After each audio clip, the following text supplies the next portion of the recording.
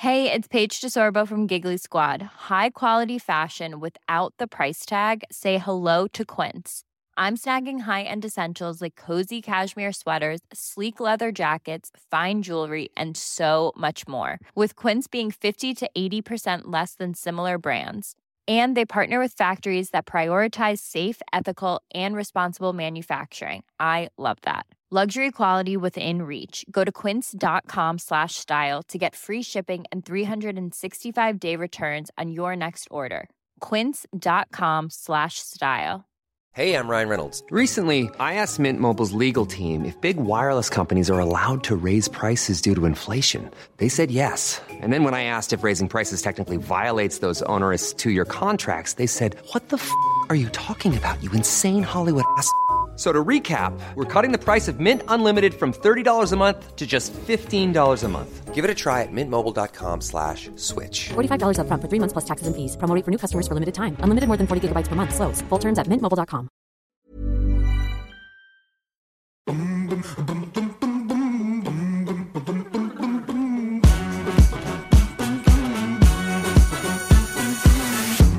Hi friends, welcome back to In the Pink with me, Natalie Pinkham. And my next guest is another member of the Sky F1 team. He is a current racer. I can hear your brains ticking over trying to work out who it is. I'm of course talking about Paul di Resta. We talk about the current state of the championship. We talk about family life and getting that balance right. We talk about him stepping in 2017 for Felipe Massa. Remember that? He tells me about all the emotions that he experienced at the time and about the recent news that he is the reserve driver for McLaren, which is very exciting. So here he is, Paul di Resta on In the Pink. Let me know what you think. Hello, Paul di Resta. How the devil are you? Very good, thank you. You? Yeah, great, thanks. Great. Nice to see you again. So first and foremost, how was the family? How are you enjoying the start of the season? Two very different questions, but fill me in. Well, you know what a family life's like, Nat. It's 1 minute you're up, 1 minute you're down. You go through the emotions of bringing up young children, depending on how my daughter's mood goes, generally is how the family mood is in the house. She certainly rules the world at the moment. But no, listen, they're healthy. We're very fortunate where we've been living in Monaco. They've been at school. They've been very much with their friends and everything like that. So we are the lucky ones. I get that. Their education is key. But we've just been trying to keep ourselves as safe as possible and try to keep as much of a normal life with them as possible. But that's obviously been the big test. But listen, hopefully soon we'll be able to hug the grandparents, try and travel a bit more and see them, because I think that's the biggest thing where we live, and they haven't seen anybody since Christmas, and it's quite a long time for young kids not to see people even face to face, and it's getting to the point where they don't actually want to see them on the phone because they just really want to get to see them in person. I couldn't agree more. It's so difficult, isn't it? There's no substitute. Obviously, it's a big help having FaceTime. As we know, when we travel as much as we do with Formula One, just to be able to see our kids every day, their faces, not just hear their voices. But there's nothing quite like touch and feel and hug and eye contact and everything else.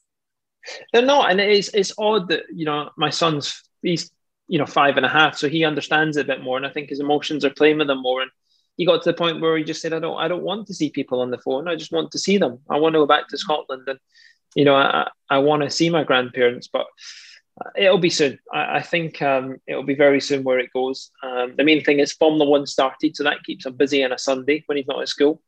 And he's absolutely loved the season battle, because obviously he's got Lewis dominate the past couple of years. But to see Max getting involved now is absolutely on the edge of your seat. And I got to actually enjoy the Imola Grand Prix. I wasn't there, though I like to be at races.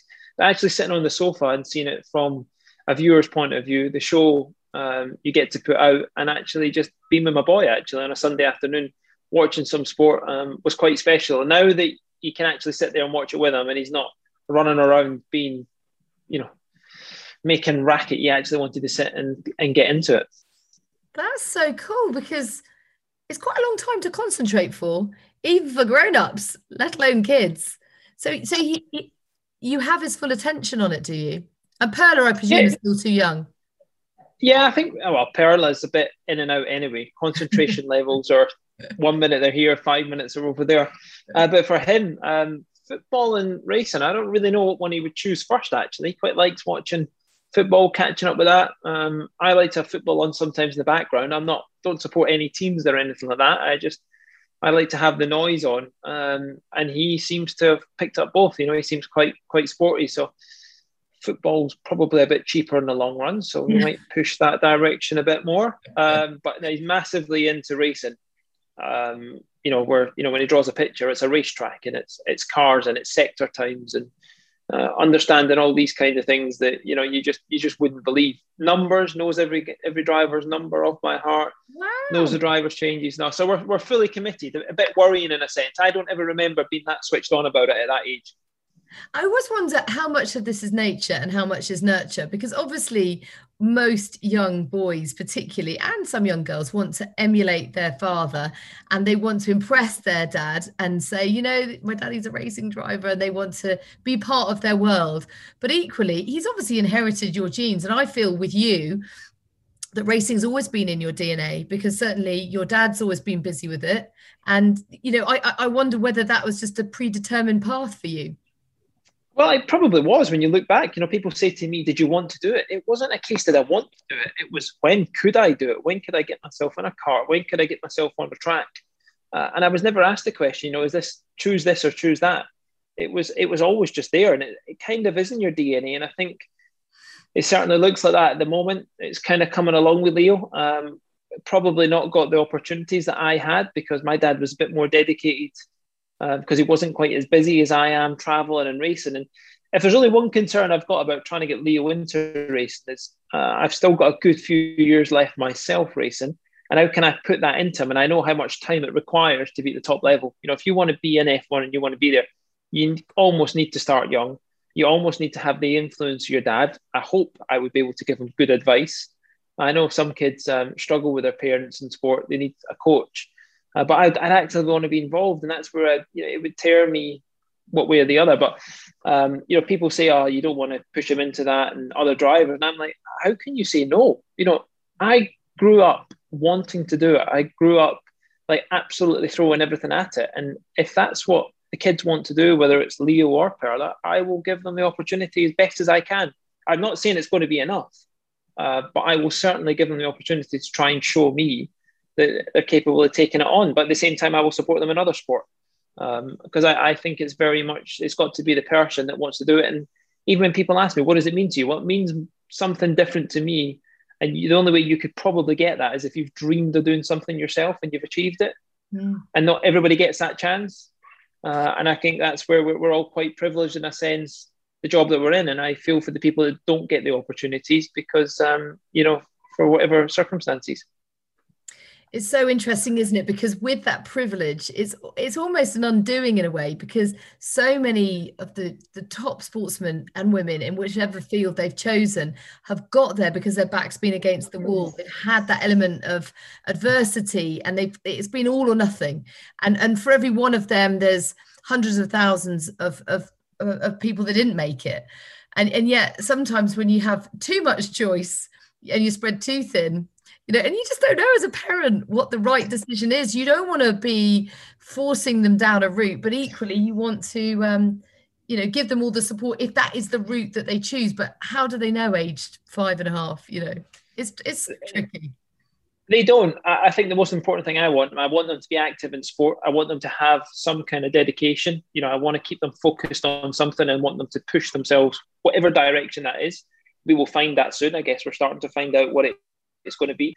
But that's the sacrifice young kids at the moment. They're being denied that because they can't be in teams and they can't be together, starting to open up. But it's such an important point that I kind of need to find out where that's going to be. And from there on in, I guess there goes the long lives on a weekend, and there goes the easy afternoons when you're at home. You know, it comes into, as you know, with young kids, Nats, it just becomes about them, and then you've got homework, and that's honestly where I've, you know, the way my life's balanced. My wife is the absolute, you know, she is the one that keeps this all going. You know, I go there, work, do what I can to support us, but in terms of keeping us, sane and keeping us absolutely on the straight and narrow, Laura is the hero of the family.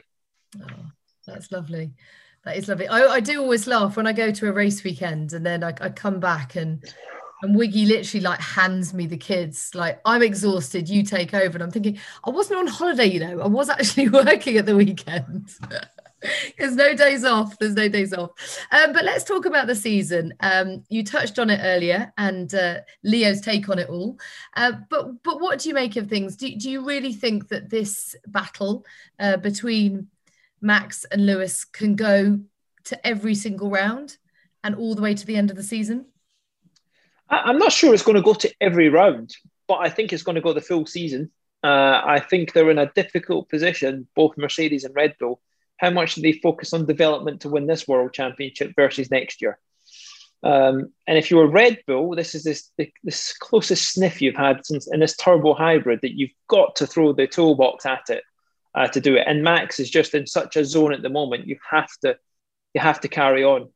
I think it would be nice to see another team win it. I think it would be unfortunate if Mercedes, and listen, I've drove with Mercedes, I know what it means to them and I know the effort they put in, but as a fan of the sport, I'd like to see somebody else get it back because I think it would draw the attention to the sport more. I think we're already seeing evidence of that, how popular Formula One is at the moment, even with this battle. But the two of them, Lewis and Max, are just on another level, absolutely on another level driving way. The teams are on another level, how they're performing and the cars are giving them. And I'm just excited to see them go, get their arms out, get their elbows out and go up against each other. I think Max has made a few mistakes that have been uncharacteristic, but at the same point, I think Lewis was very lucky in Imola. I would say he made a mistake trying to go around outside of Lewis and damaging his wing on the first lap. And then obviously sticking it in the gravel while racing to get by George Russell. And then fortunately for him, Russell and Bottas came together. He got his lap back and got up to P2. But you can't take away anything that Lewis does because when he's not made those mistakes, he's been absolutely 100%.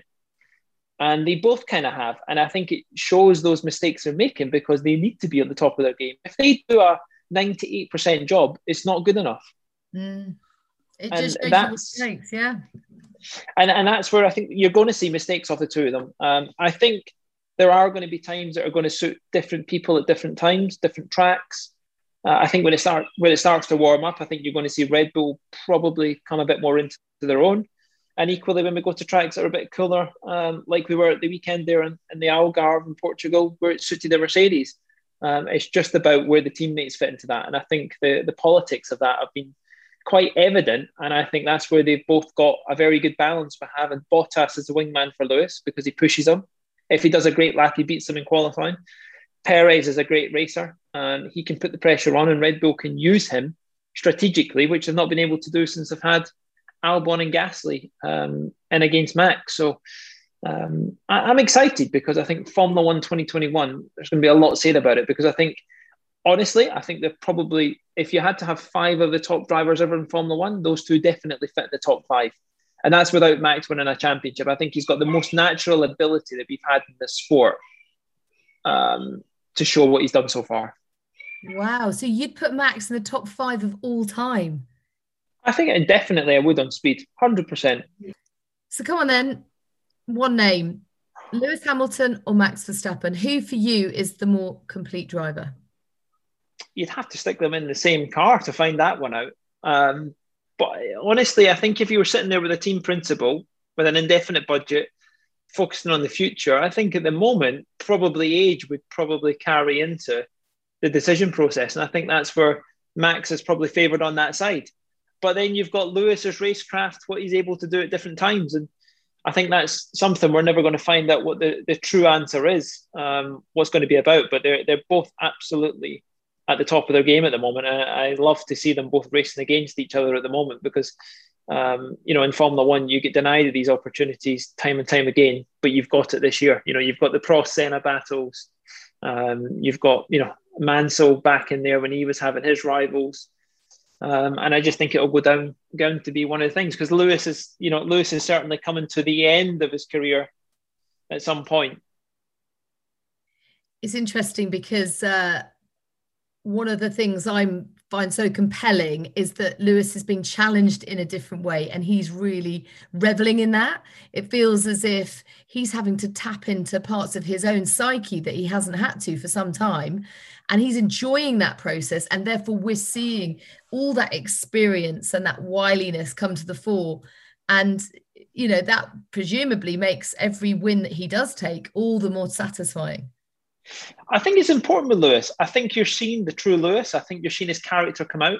But I think you're seeing something with Lewis that's able to come out because of how successful he's been in the past, or in the recent years.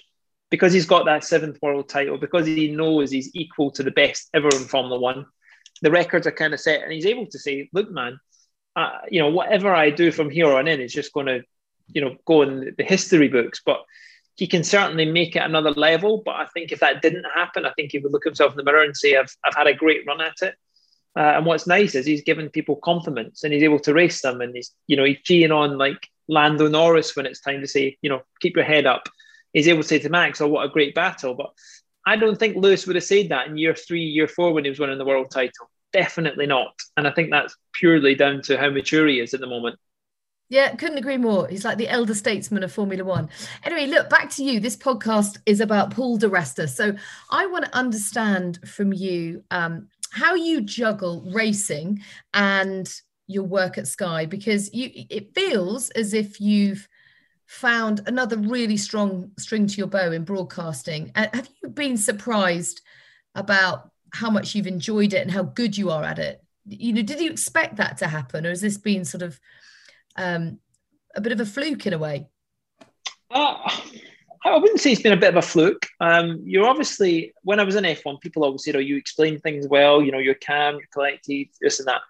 But I guess naturally how it came about was I wanted to be about the paddock. I felt like when Sky were there, they were the best at what they did.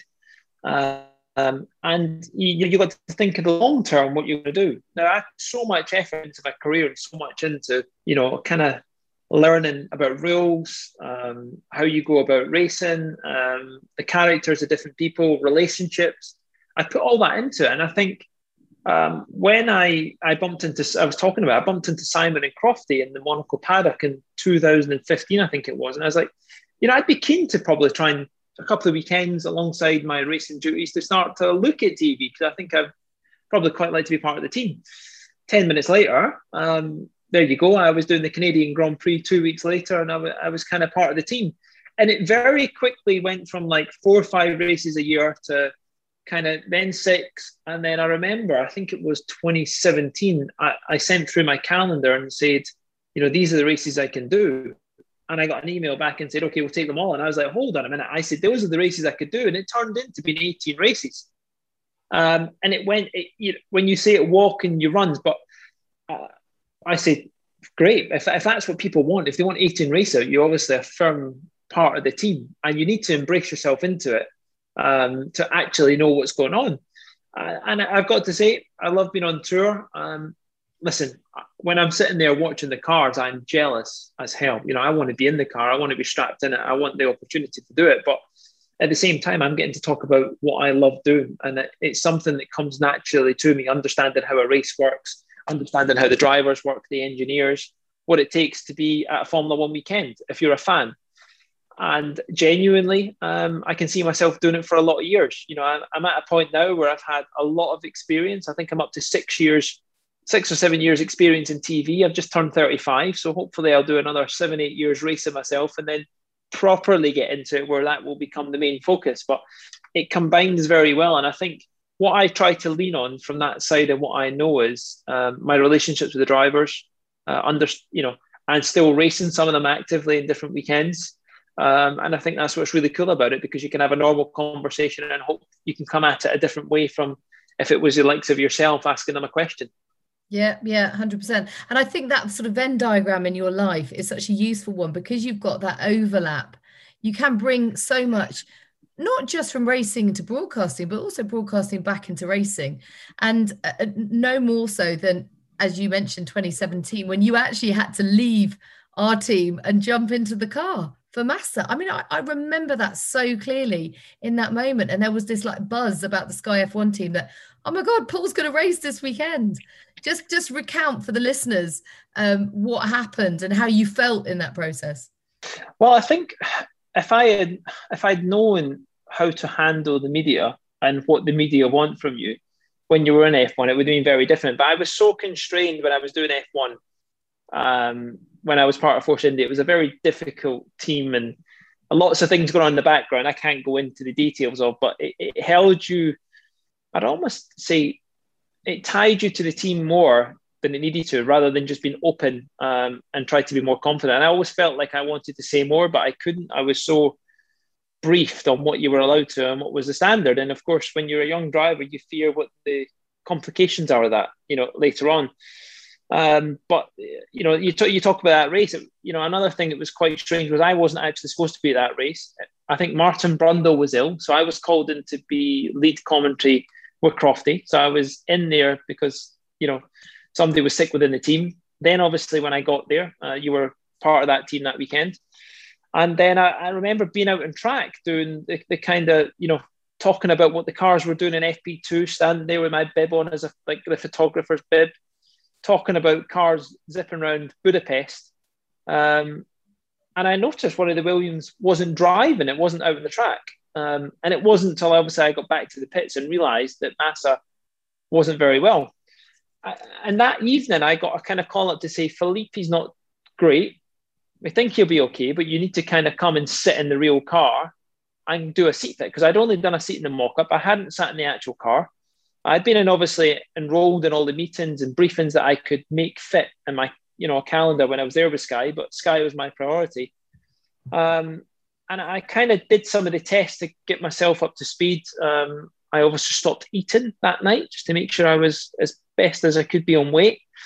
And I remember turning up on the Saturday morning, and it was a bit like, am I in, am I not in? And there you go. It turns out I was in the car. But that didn't happen till midway into FP3. Felipe was deciding that he was going to have another go and realised he was still dizzy. And I remember I was up in the hospitality, the Sky Hospitality, having a cup of tea just to go and iron my shirt. And I got the phone call to say, no, we're live. We're going to do this. And I think you were actually standing next to me when that happened, when I absolutely got confirmed. So I remember kind of grabbing my stuff. I was still dressed in my good trousers and my trainers that you wouldn't probably be wearing if you were a driver. You'd wanted to be in a pair of shorts, but I remember going down and kind of just trying to fast track my way through the briefings, fast track my way through what the qualifying program is going to be, trying to force a little bit of chicken and rice down my throat to try and give me some energy. And kind of 2 hours later, I was going to be taking the car to qualifying. But honestly, that was a blur. That was hard. All that bit, the process of getting dressed. I think just going through all the things. The only time I actually thought and I felt comfortable was when the car actually hit the ground and I drove out into the pit lane. And when I drove into the speed limit, I was like, I'm back in an office. I'm back in something familiar.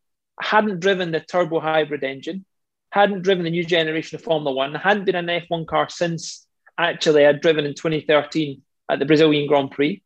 And there we are in the middle of 2017 silly season when everybody's going crazy before the summer break and you're thrown in the deep end. But when I got in the car, that was the most comfortable part of it. And I just slowly but surely plucked away at it and went to where I was confident. Yes, I could have probably went a bit quicker, but there was probably double the risk of sticking it in the barriers and looking silly. And I think what I tried to do was conduct myself in the best possible manner that I could. And I think with the reaction I got with team principals in the pit lane and other drivers, I think they were all pretty shocked what I did. But of course, the problem with it just gave me the bug to get back in a Formula One car even more. It was kind of probably just getting over to accept it. And then, this little thing dangled in front of you to say. And the unfortunate thing was it was a summer break. So it was 4 weeks. And had it probably been another week, the race a week later, I would have been back in the car, which would have given me a stab at maybe another Formula One career. But listen, I look at it and I look back, it's like we're talking about, and I'm one of the lucky ones that got to drive a Formula One car and race it. This Mother's Day, celebrate the extraordinary women in your life with a heartfelt gift from Blue Nile. Whether it's for your mom, a mother figure, or yourself as a mom, find that perfect piece to express your love and appreciation. Explore Blue Nile's exquisite pearls and mesmerizing gemstones that she's sure to love. Enjoy fast shipping options like guaranteed free shipping and returns. Make this Mother's Day unforgettable with a piece from Blue Nile. Right now, get up to 50% off at BlueNile.com. That's BlueNile.com. Small details are big surfaces. Tight corners are odd shapes. Flat, rounded, textured, or tall. Whatever your next project, there's a spray paint pattern that's just right. Because Rust-Oleum's new Custom Spray 5-in-1 gives you control with 5 different spray patterns. So you can tackle nooks, crannies, edges, and curves without worrying about drips, runs, uneven coverage, or anything else. Custom Spray 5-in-1. Only from Rust-Oleum. Even when we're on a budget, we still deserve nice things. Quince is a place to scoop up stunning high-end goods for 50 to 80% less than similar brands. They have buttery soft cashmere sweaters starting at $50, luxurious Italian leather bags, and so much more. Plus, Quince only works with factories that use safe, ethical, and responsible manufacturing. Get the high-end goods you'll love without the high price tag with Quince. Go to quince.com/style for free shipping and 365-day returns.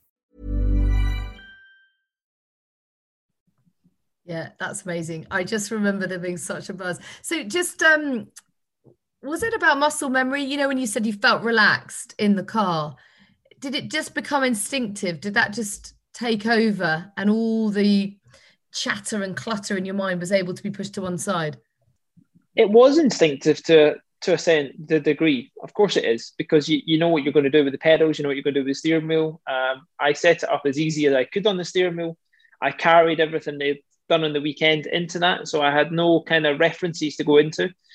But I think the biggest thing in F1 is when you arrive there and you've got 80 people all dressed in the same kit. You've got all the guests, you've got all the cameras watching you, you've got all the media standing in front of you. You know, and when I was in the car, I remember you've got the pit lane, 5 minutes before the session starts, you've still got everybody in the pit lane, the paddock walk, the whole thing. So it's just a wall of people. And that's the daunting bit. Big Brother is watching you. All eyes are there. The cameras are there. The whole thing. There's like 10 mechanics around the car until you fire it up, leave the blankets on. All of that, once that's away, you kind of feel like you're kind of in your own space and you're in control, although they're watching what you're doing.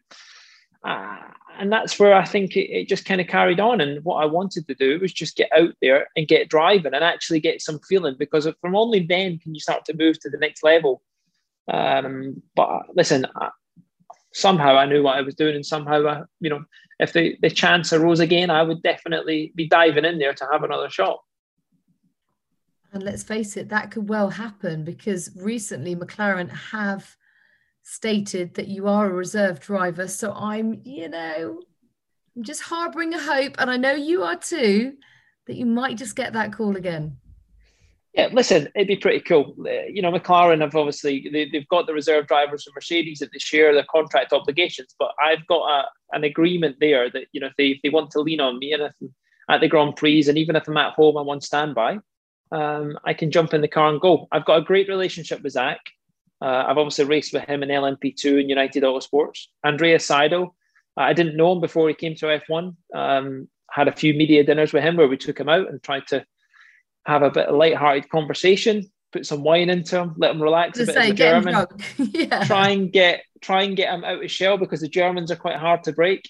But he's a very good guy. And, last year when I did it at Silverstone, obviously you needed some cover. And from there on in, it's just developed into something. And this year I said, yeah, I can be on cover. I'm there. I can equally be, if you need me, if you've not got somebody there, lean on me. Give me prepared, and then you can make the decision, whatever's right at the time. So the only change to my life that's happened, I've had to up my training slightly. Right. To get back on the neck training, back on the strength training. And I still don't, listen, it's still never going to be enough. But, you do what's possible. And, I've been very much of the opinion I don't carry any extra weight because of my height, and for LMP2 and hypercar, because driver weight's not included in F1, it is included in the car weight. So I've upped to make sure I'm conditioned if I need to be. So if Daniel or Lando, if something happens, then I've got a suit if needed. And for anyone in any doubt about Paul's fitness, I can assure you that if we ever do a track run together, he just disappears off into the distance. You're a mere speck on the horizon as I try to keep up. You're naturally very fit. It's not, a huge amount of effort for you to stay that fit, presumably. Or you just make it look easy? It's not huge, but what I've noticed is as I'm getting older, I start to pick up niggly injuries. My shoulder, my neck, I've pulled a muscle in my neck doing some neck training. And that's all the things, as F1 drivers, you don't appreciate the effort that goes into the fitness, especially now as well. And you can only be driver fit once you've been in the car and done the races. But like I say to you, you wouldn't have to even finish sentence, and I'd have, boots would be in there, my boots would be on just to have a go at it, because, you would relish the chance of where it is. And I don't underestimate what it would be, and I don't underestimate what an even bigger challenge it would be than what it was in 2017. Is there any sense of injustice that your F1 career did finish too soon, at least the first phase of it? Because I know that it was a lot to do with funding, as it unfortunately always is. But, is there a niggle at the back of your mind that it's unfinished business? Absolutely. Unfortunately, that unfinished business is, the book's shut. You get to a certain age where it's not going to happen. You look at the F1 grid at the moment and you see some of the drivers and you think, wow, but I guess that's for other people as well. I've equally got a lot of friends that have had a CV like I had and never even got a chance to do Formula One. And that's where I count myself as one of the guys that was in the right time at the right place. I just wasn't the right time, right place to get the right car to show what you could do properly. And I look back and I would have done things very different, but you can only say that in hindsight. You think you're doing the right thing at the right time. I would have liked to have done it a different way. I know how my body works. I know how my concentration works. I know how my life works now, how I could have optimized more. But I guess that could probably be the same said for every single person that goes into it. Fortunately, some people get the chance to nail it quicker, and I didn't get that. So what regrets do you have? Specifically, what would you have done differently? I suppose mistakes. Probably another thing was probably being a bit easier on myself, probably enjoying the world a bit more. Mindset. I was probably too concentrated on trying to get back home, get training fully into it, where actually I think, well, probably what would have been better for me is actually with Laura, because she was willing to travel, was actually to go and enjoy ourselves more, maybe with enjoying myself more and being more relaxed. That would have been a bigger part on the track to let me get the job done and where I was. But I'm very dedicated and focused on what I want to do in life anyway. And I sometimes need to try and stop myself being so emotionally attached to something, because I almost dive in too deep when I get there. And it's very hard to find what I do want to dive into, but when I get it, I'm fully into it. And I think just being a bit more, trying to allow the more natural ability to take over, I think that's probably the way about it. And if I look at the way I've raced over the past year and a half, the past 2 years, I'm in my prime.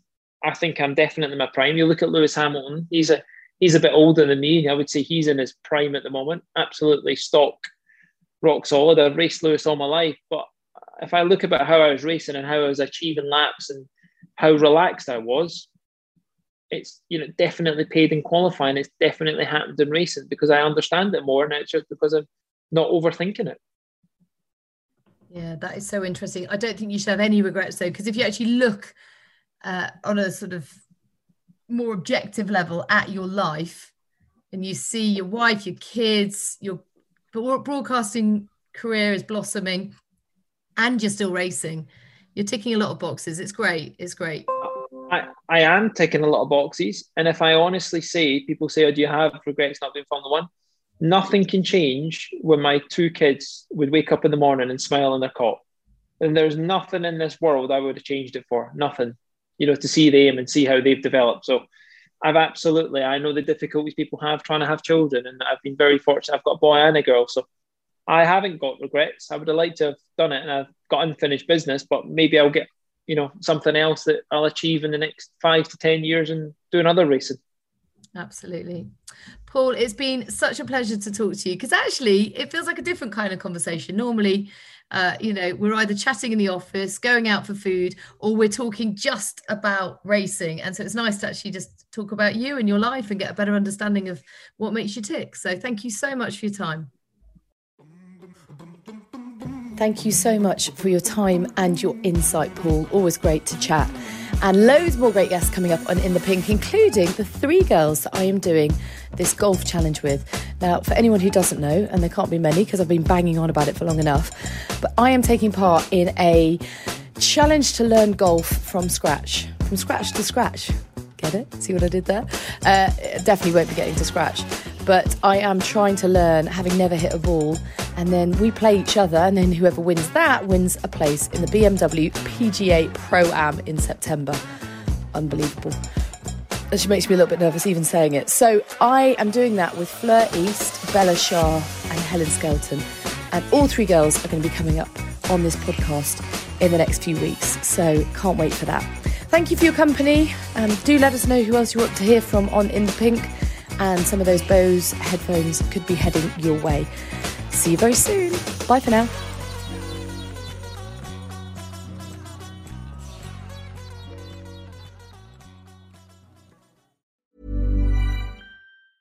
Even when we're on a budget, we still deserve nice things.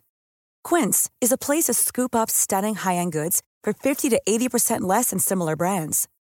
They have buttery soft cashmere sweaters starting at $50, luxurious Italian leather bags, and so much more. Plus, Quince only works with factories that use safe, ethical, and responsible manufacturing. Get the high-end goods you'll love without the high price tag with Quince.